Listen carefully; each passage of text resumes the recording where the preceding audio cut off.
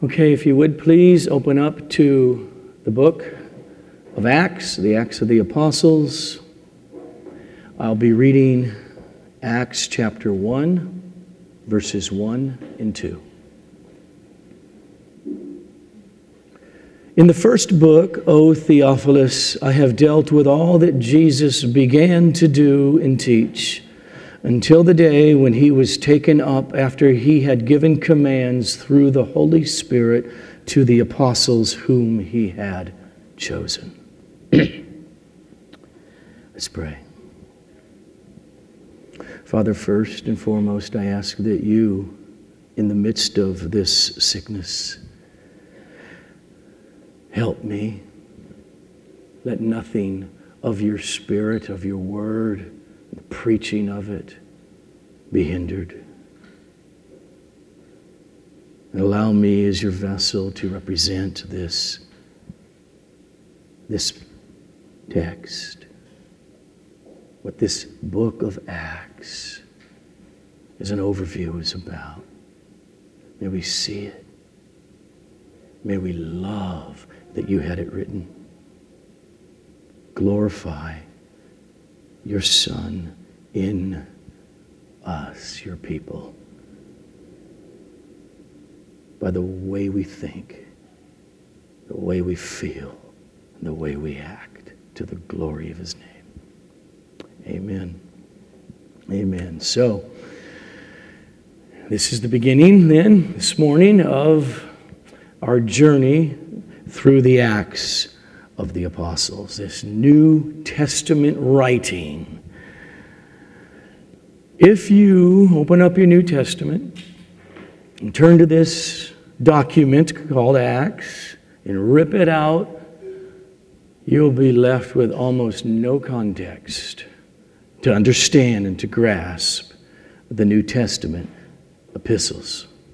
What we have before us in this document is a brief and a flowing summary of the first 30 years of the church, from Jesus' resurrection and ascension in AD 33 to Paul in prison in Rome in the year AD 62. The writer is documenting Jesus' promise when he said, I will build my church and the gates of Hades shall not prevail against it. And when Jesus said that in context, it is Peter saying, you're the Christ. And Jesus says, you got it. That's objectively true. But the reason you know it is because my Father revealed it to you. And what the writer is doing here is showing that promise is coming true. As the objective reality of the gospel message of Jesus' death and resurrection goes forth, God is saving people by the Spirit in their hearing of it. Acts is not a history of a bunch of individual islands stationed out in the middle of the ocean, one person at a time who's become a Christian. Acts, it is a history about God creating the church. God creating assemblies of believers by bringing individuals one at a time to saving faith in the message of Jesus and inserting them as part of other members of the body of Christ through baptism and ongoing communion. The book of Acts is an extremely important link between what we have in the Gospels, the narratives of Jesus' life, his incarnation, his growing up, his ministry, his death, and his resurrection. From there, if you only had the letters of Paul, 13 of them, and Peter, and John, and James, and Jude, and the book of Revelation, and that writing to the Hebrew Christians, we would have so many questions like, where'd they come from? This book is such a key link to answering questions like, how is it that this small group of Jesus followers in Jerusalem spread within 3 decades throughout the Roman Empire to reach massive numbers of non-Jews and Gentiles in the cities. How is it that the Jesus-hating Pharisee, Saul of Tarsus, became the bacon sandwich-eating apostle to the Gentiles? Without this one book in the New Testament, we'd be scratching our heads trying to answer those questions. So you're there at the beginning. Look at the first few words. Starts with "in the first book, O Theophilus." Okay, that's Bible there. That's the writing. If you look above it, you got a title that says "The Acts of the Apostles." That's not part of the Bible. That's not what the writer wrote. That was added later in the 2nd century, a few decades later. The word Acts is a really good word because this is a book about a lot of action over those 30 years that are covered. But the word apostles is probably not the best term because as we open it up, this writing really deals with only one of the 12 apostles, the original 12, Peter, in his ministry. And then the second half deals with another guy named Paul, who's not one of the original 12. He's the Johnny-come-lately apostle to the Gentiles. First half, mainly Peter. Second half, Paul's ministry. Okay. This is like a Jonathan Edwards title. That's why it's not the title. They don't work. They're like, book length. But this book is really something like the Acts of the resurrected and ascended Jesus by the Holy Spirit indwelling His servants and spreading the gospel. There's a title for you. All right, so since it is the first week, like I always do when I approach a new book of the Bible, there are always a lot of foundational questions to be addressed. And so, we're going to deal with some of the larger questions of the book, like who wrote it? When was it written? To whom was it written? And why was it written? So first, who? When you open it up, look at the first few words. It's very unlike Paul's 13 epistles, very unlike James, very unlike the 2 epistles of Peter or Jude, where the standard in writing a letter then, in their documents, they start off with who they are, the person writing. Paul, an apostle. There it is. It's in the text. Here, doesn't say anything about who wrote it. Just in the first book, O Theophilus, I dealt with all that Jesus began to do and teach. So the way we start off, though, with the answer to that question is one thing is obvious to all. In the style of writing and with the person Theophilus, that whoever wrote the book of Acts is the same person who wrote the third gospel that we call the gospel according to Luke.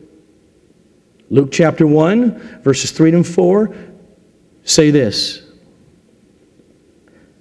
It seemed good to me also, having followed all things closely for some time past, to write an orderly account for you, most excellent Theophilus, so that you may have certainty concerning the things you have been taught. And at the beginning of Acts, in the first book, O Theophilus, I have dealt with all that Jesus began to do and to teach until the day when he was taken up. Same writer of these two books, and the style is the same, and it's without doubt. So here's the question. You all know that we attribute it to Luke, and we call the third gospel the gospel according to Luke. But why is that, since it doesn't say who wrote it? Here's the progression of thought. First, whoever wrote Acts and the Gospel of Luke, we know the person was not an eyewitness in the life of Jesus and of his resurrection from the dead. But instead, the writer has relied on his careful study of the traditions which come down through the eyewitnesses to his death and to his resurrection and to his teachings. Luke chapter 1, verses 2 and 3 is how he puts it. Just as those who from the beginning were eyewitnesses and servants of the word, they have delivered them to us. First person plural, including himself. They've delivered them to us. So it seemed good to me also, having followed all things closely for some time past, to write an orderly account for you, Theophilus. So we know he's not an eyewitness. Secondly, we know the writer was a close companion of the Apostle Paul. We know this because of the internal evidence, what is actually in the book of Acts. We call these the we sections. As you read Acts, the writer is writing in the third person all the way up until chapter 16. They went there. Peter and John did this. Okay? Peter goes to Cornelius' house. Paul and Barnabas in the ministry, they went here, they went there, they went everywhere. They come back. Chapter 15, Jerusalem Council, he tells us what happened. It's all third person. Then all of a sudden, in the middle of chapter 16, it is, and then we went here. Then we did this. And throughout the rest of the book, Luke is writing in the first person plural, which is showing he is there with Paul on his missionary journeys. So he's a close companion of Paul. And so that leaves us with a bunch of potential candidates when you look at Acts and you look at Paul's letters, like maybe Mark. That is the Mark who actually did write the narrative, the gospel, according to Mark. Maybe Aristarchus or Demas or Timothy or Titus or Silas or Epaphras or Barnabas or Luke. Fourth, from very early on, by the late first century, Luke has always been assumed to be the writer in the early church. And it was without contention. In AD 95, Clement of Rome, an early church father, quotes extensively from Luke, his gospel, and his second volume, the book of Acts. Justin Martyr, in about 150 AD, attributes the gospel, the third gospel, and the book of Acts to Luke, saying, the follower of Paul.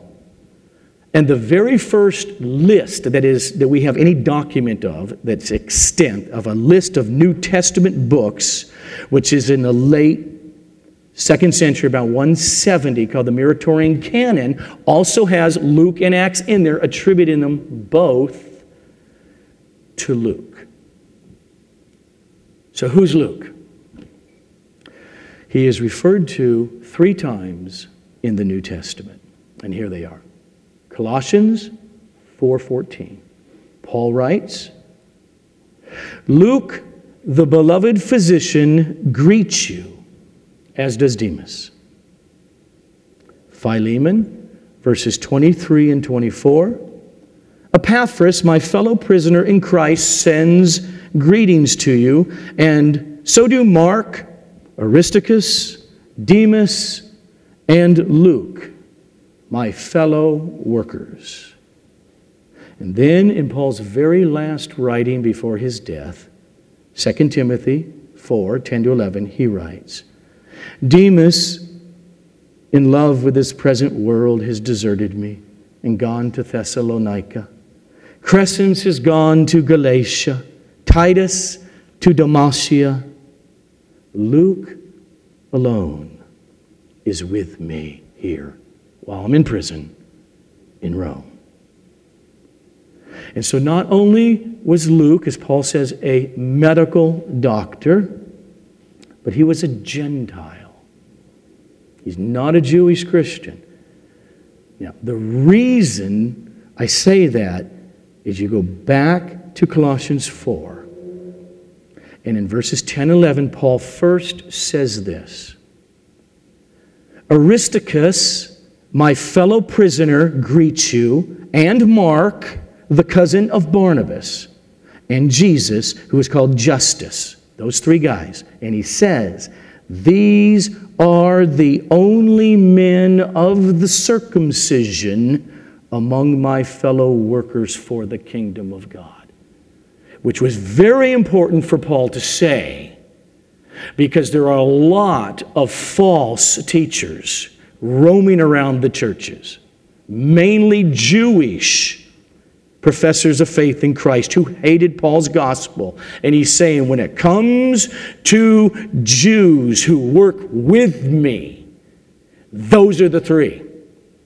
Other people go, we know Paul, we're sent by Paul. No, these three. Okay, but here's the key now. Right after that, in verse 14, after he mentions the Jewish Christians that he says you can trust those three, then he says this in verse 14. Luke, the beloved physician, greets you, as does Demas. They're both Gentiles. So, Luke was a close friend and companion of Paul in his missionary journeys. He spent a lot of time with him, numbers of years. We see him in his journeys for the few years before he ends up back in Jerusalem. When Paul is almost killed in the temple in Jerusalem, Luke is there in Jerusalem with him. When he's put in prison over those next couple years and sent away to Caesarea by the ocean, Luke is there serving Paul. When the Roman government finally puts Paul on a ship to go to Rome in order to be tried there, Luke is with him on the ship. Luke is shipwrecked with him on Malta, and he's there in Rome. He was a medical physician, and tradition says, which is not straight history, but it's stronger than legend, but tradition says Luke was probably from the city of Antioch and died in the year 84, AD 84. And he was a Gentile, which makes Luke the only writer in all the Bible who was not Jewish. And Luke actually wrote more than any other writer of the New Testament. Luke and Acts. Volume 1 and Volume 2. So when did he write it? Well, he wrote it in the early to mid-60s. And the reason we get at that is this. When the book of Acts ends and Paul is still in chains in Rome, it's the year AD 62. We know Paul died, pretty strong evidence, Paul died in AD 67, executed in Rome 5 years later. We know that Jerusalem was totally wiped out by the general Titus, and the Jews scattered, which is a major cataclysmic event that Jesus prophesied about. And that happened in AD 70. Luke, in the book of Acts, and he just ends it in chapter 28, he's in Rome, mentions nothing about Paul's death or nothing about Jerusalem. So it's got to be before AD 67. So it's AD 63, 64, 65, 66, somewhere in there when he wrote it. Luke and Acts. To whom did he write it? Well, you go back to the Gospel of Luke. Verse 3 is clear. To the most excellent Theophilus. Beginning of Acts, in the first book, O Theophilus. And now we go to volume 2, second book. Some people have tried to make a big deal about Theophilus, his name. You can hear the word God in it, Theos. You can hear the word friend in it. Okay. Philim, friend of God, to all friends of God or something like that. But the evidence is just really strong when he says, "Oh, most excellent," which is the way he would address Festus. Okay, any kind of high-ranking government official. This is most likely, therefore, a guy whose name is Theophilus. He is a high-ranking government official. He has converted to Christianity. He has tons of questions. And Luke is going to sit down and answer those questions. And he knows particularly, you give it to Theophilus, he's going to have, Luke himself will have copies made of what he's doing with these, and it's spread early on what he's writing. He knows his audience is going to be much larger than one convert. And so then, why did he write it? What I mean is this. Any history is not void, or it's not written in a vacuum with purposelessness. So much has happened in any situation in the world. There's always some kind of a focus. Why does one writing, and what emphasis even a historian is doing? Luke is no different. So when he sits down to pen this masterpiece that we think is long for a New Testament book, but isn't that long at all. What is driving him? What is he doing? Why is he writing this? What does he want Theophilus to get? And so for that, Darrell Bock, a present-day major scholar on both the Gospel of Luke and on the book of Acts, puts forth four main, not mainly the only, but four main thrusts that were driving Luke to write his 2-volume set, Luke and Acts. And here they are. The first is this, to answer that big question. How is it that Gentiles can be saved, can be included with the Jewish Christians as God's people? So there's keys even in Luke's gospel in a way that are not in the other gospels of what he gives us from Jesus, of this will be ripped away from you and given to a people you don't know. Luke's got this thrust going through the Gospel of Luke, and then, of course, clearly in the way he writes Acts. Starting from Jerusalem, it goes out to Judea, Samaria, and then to the ends of the earth, to the Gentiles. And he's got the whole second half of the book about Paul, the apostle, to the Gentiles. That's one of his main reasons he's writing it, to show how that works. Secondly, was to answer the conundrum that was happening in the late 50s, early 60s of the first century. Why is it that so many, the vast majority of Jews, not just in Jerusalem and in Judea, but throughout the diaspora, are responding negatively to the gospel? Why was God's plan, the fulfillment of the Hebrew Scriptures, the promise to Abraham and Isaac and Jacob and Moses and David, being rejected by the vast majority of first century Jews. In the book of Acts, Luke is clearly showing it's not because those who have come to faith in the Messiah just says, we don't want anything to do with Jews or Judaism. He says it's the other way around. They are rejecting the Messiah. They are turning the church out and away. And that's the second thing he accomplishes in Acts. The third issue is, how is it?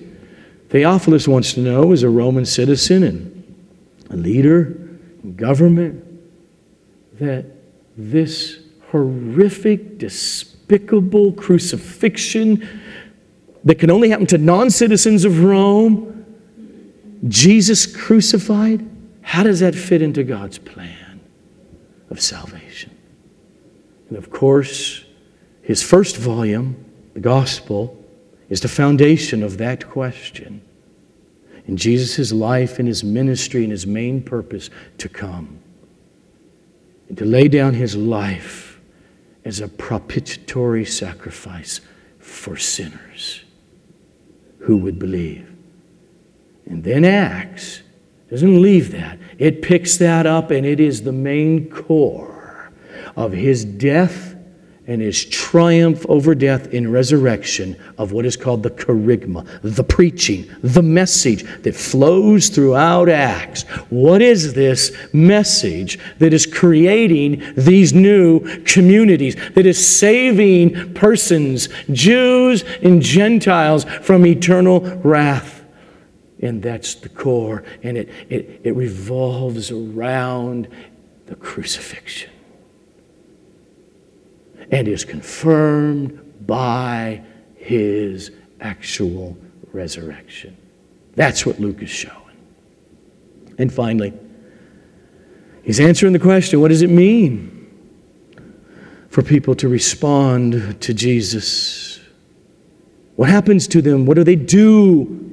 How should disciples live until Jesus' return? And that's laid out to some extent in Luke's second volume of Acts. So those are the four main thrusts of Luke's purpose in writing this. But I want to say this clearly. In Luke's writing this valid, solid history,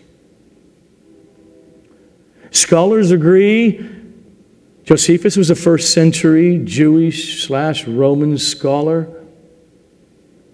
historian.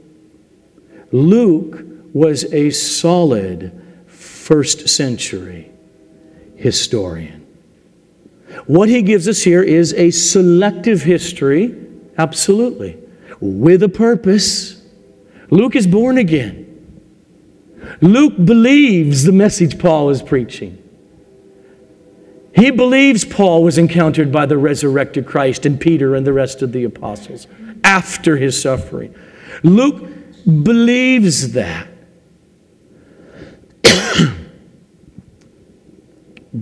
But just because he does, unlike what some would argue, none of that would necessarily make him an inaccurate historian.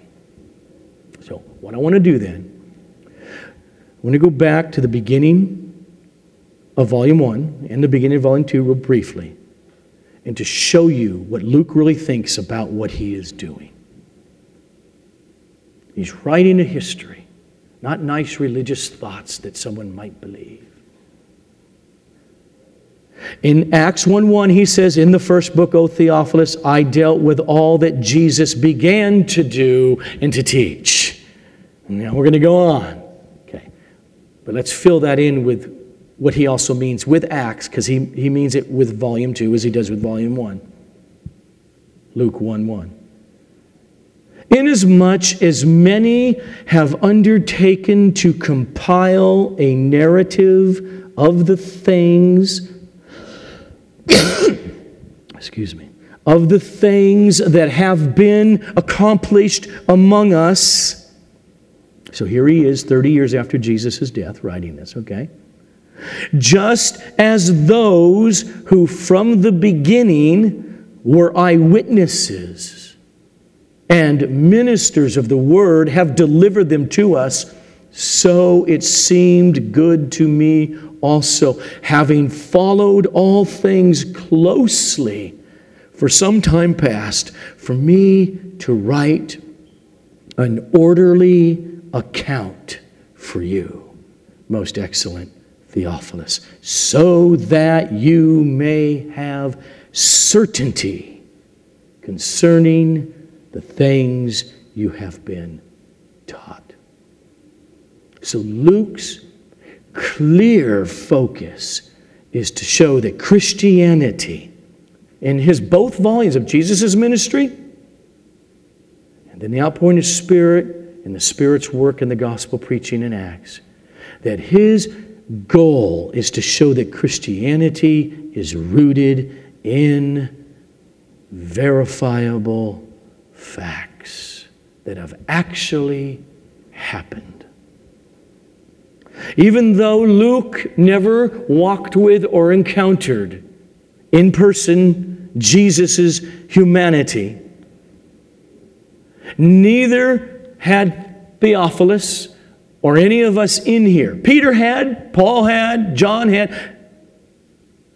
But even though most of us haven't, like Luke, his point is, oh, you can be changed. And you can be saved personally by Jesus. But for that to happen, according to Luke, you must be persuaded of the historical events that are told. You must be persuaded they are in fact true. And that's why his good buddy would write in 1 Corinthians 15, if Jesus didn't really rise from the dead, as so many have testified as eyewitnesses, and eat fish and teach for a period of 40 days, if that's not true, Paul says, then Christianity is a farce. And Luke believes the same thing. And that's where Luke's coming from. And therefore, this book of Acts that we'll be working through flies in the face of the postmodern relativism of our day, which is everywhere around us, that believes there's no such thing as truth. I mean, real truth, truth out there. Instead, there's just personal truth. Oh, you believe that? That's true then. For you, oh, no, I don't believe that. So therefore it's not true because I don't believe it. And it's just everywhere in the air. You probably have family or friends like I do, or, you came to Christ and, they're happy for you. It works for you. I'm so glad you found your truth. Did you believe that Jesus was raised from the dead and He's the Savior for your sins? It's great. But it's not my truth. Objective truth for so many in our culture today is not even a category. This dominant philosophy is deadly to souls. Deadly. And unless it gets broken, it can't be saved.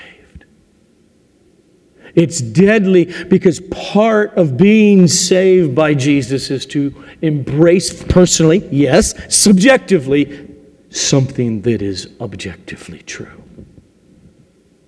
The cross is death. And that He actually did come back to human immortal life forever and was touched and encountered by at least 500 persons. Luke is absolutely convinced in the work of the Holy Spirit, but it's never apart from the truth of the message. preached. And this means that Christianity is not merely some religious philosophy based on the speculations of some great teacher or teachers. Jesus a great one and Paul a great teacher. It's not what it is. It's about God invading humanity in the person of Jesus Christ and uniquely unveiling himself and accomplishing salvation so that he could take any sinner and forgive them of all their sins. And not only that, count them as perfectly righteous, while God the Creator himself, who is holy, would remain absolutely righteous and just while justifying the ungodly.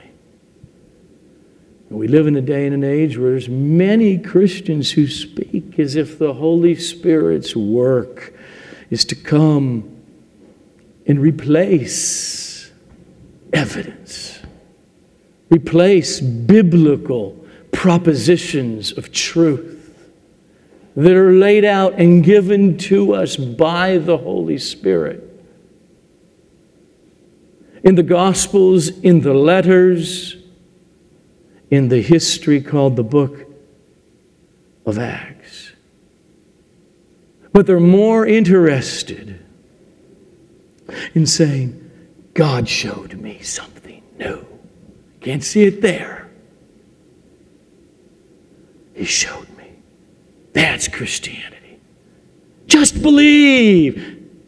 Don't get caught up in trying to understand Paul's sentences or Jesus's recorded in the Gospels. Just believe. Okay. That's not the way Luke understands Christianity. It's not the way he understands faith. He does not say, I see you're troubled, Theophilus. You got a lot of questions.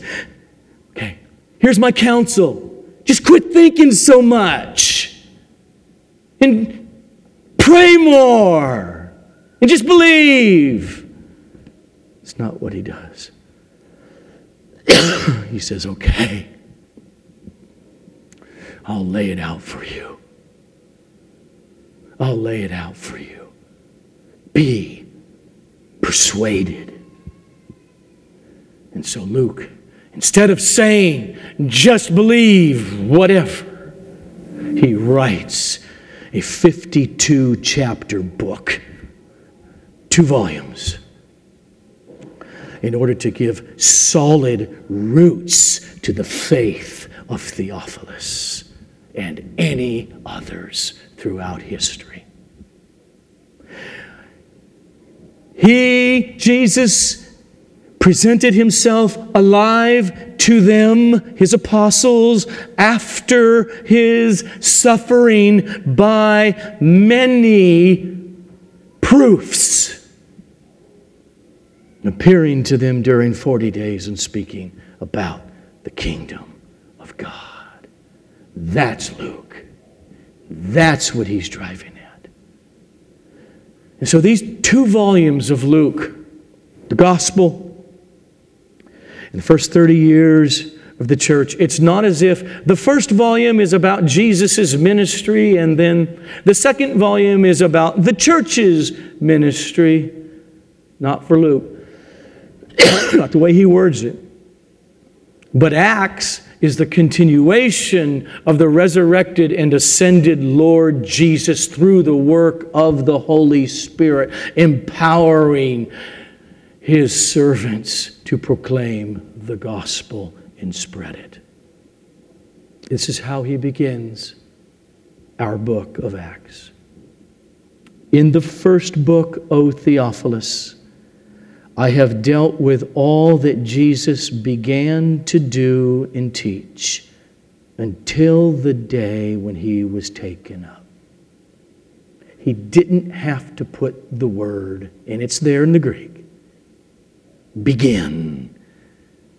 All that Jesus began to do. And then he ascended. He's not done doing, is his point. If you read in one sitting straight through this history that Luke presents us here, you'll become persuaded that God is at the center of these acts, these works.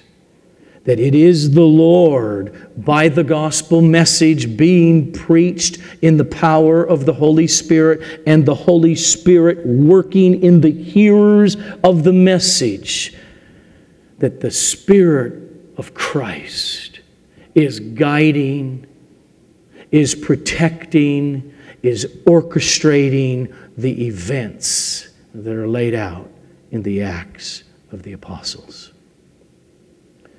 Luke sets that reality up at the very end of his first volume. In Luke 24:49, after Jesus' resurrection, right before his ascension, Luke tells us that Jesus said this, "And behold, I am sending the promise of my Father upon you.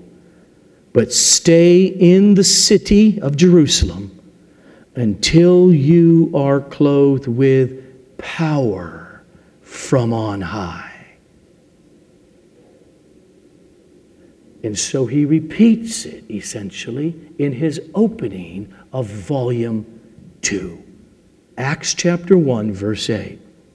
Jesus, right before his ascension, says, "But you will receive power when the Holy Spirit has come upon you, and you will be my witnesses in Jerusalem and in all Judea and Samaria and to the end of the earth." Luke does that on purpose.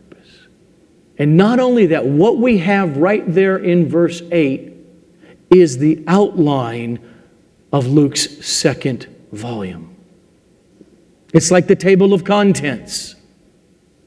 Starting with Jerusalem. Now you read Acts. From Acts 1 up until Acts chapter 8, verse 3, he's mainly dealing only with what's happening in Jerusalem with the Jews in the gospel message.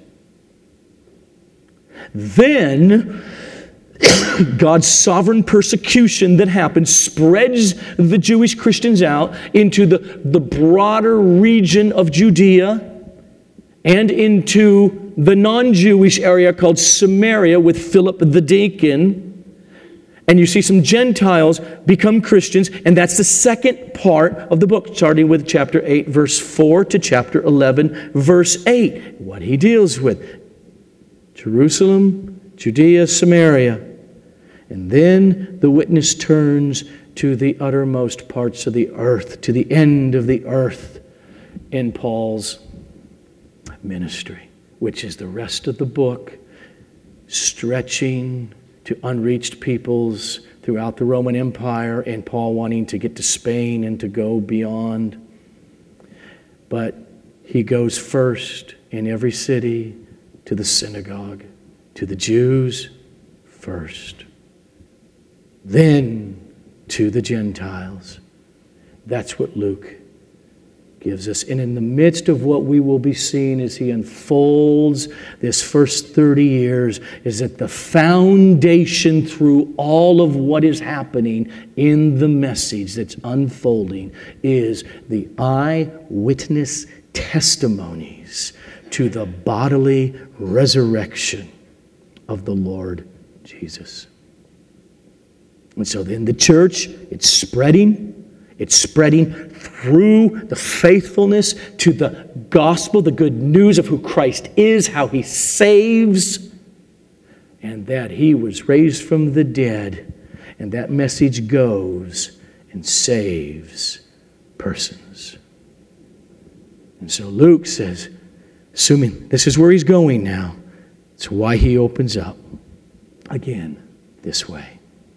In the first book, O Theophilus, I have dealt with all that Jesus began to do and to teach until the day when he was taken up, after he had given commands through the Holy Spirit to the apostles whom he had chosen. He presented himself alive to them after his suffering by many proofs, appearing to them during 40 days, speaking about the kingdom of God. And that tradition from the apostles, as their eyewitness accounts and the saving work of Christ on the cross for sinners, that is what drives the preaching throughout Acts. It drives the message, and it drives the unity that God, the Holy Spirit, is creating in these communities of people as the message spreads. So let me just close in this first week to say that along with that very foundational key without which there is no Christianity, that is the, scholars love these big words, kerygma. It's the preaching, it's the message. Along with that, we will notice over the next 14 years, or however long it takes. Is anybody listening? Giggle. Okay, that was a joke. Okay, all right. Thank you. There are a number of themes that run throughout that are very relevant for each and every one of us today.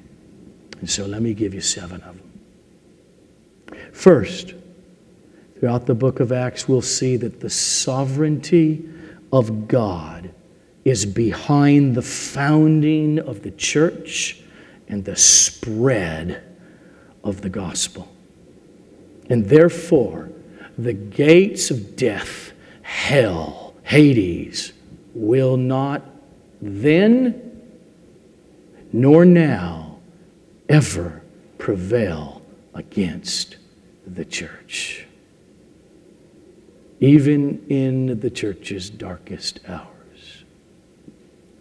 Secondly, the power of the Holy Spirit is given to every person who believes in Jesus Christ.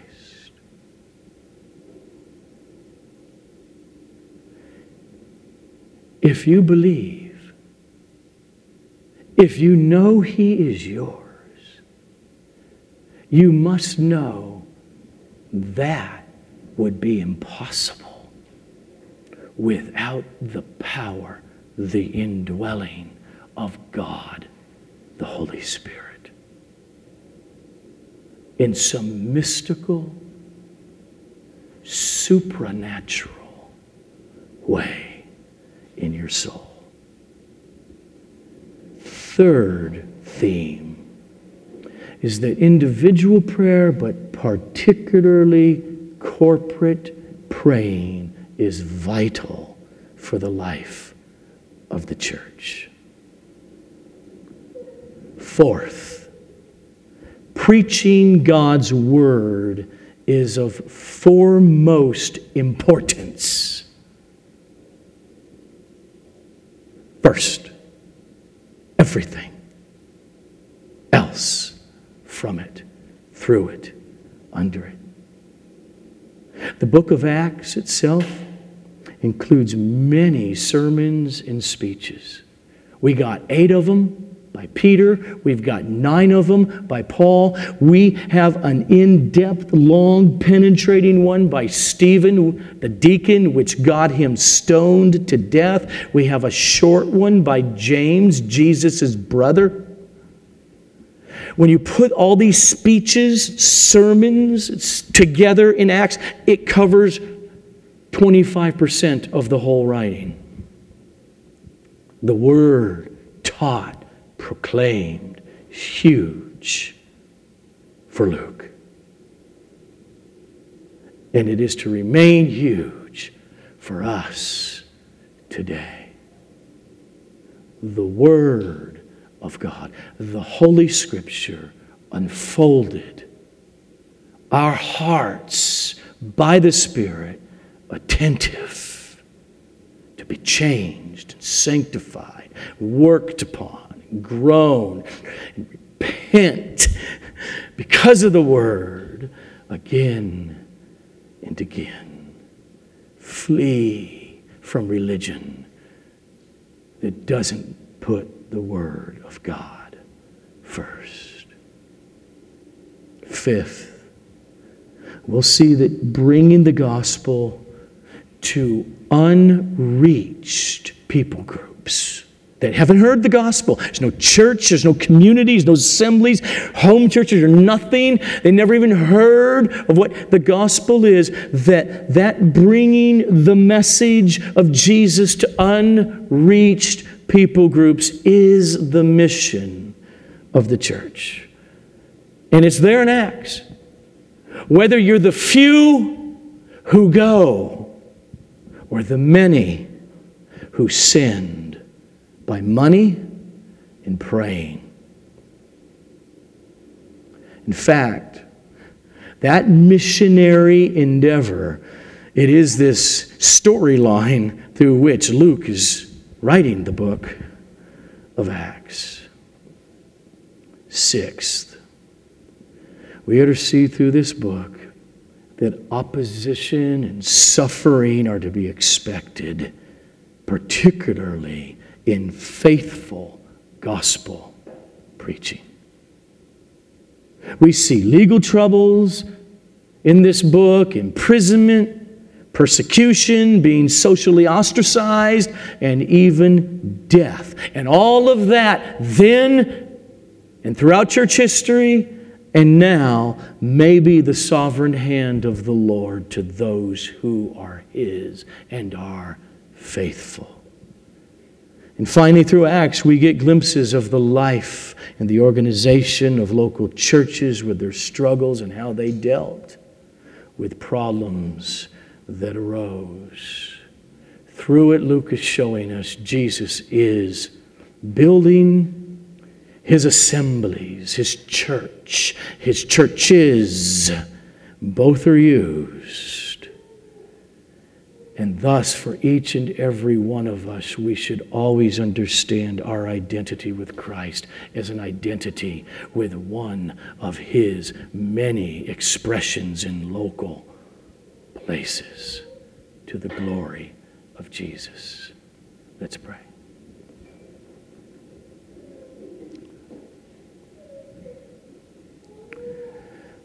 Father, we thank You so much for the work and the power of the Holy Spirit that is so clearly laid out in this second volume of Luke's in chapter 2.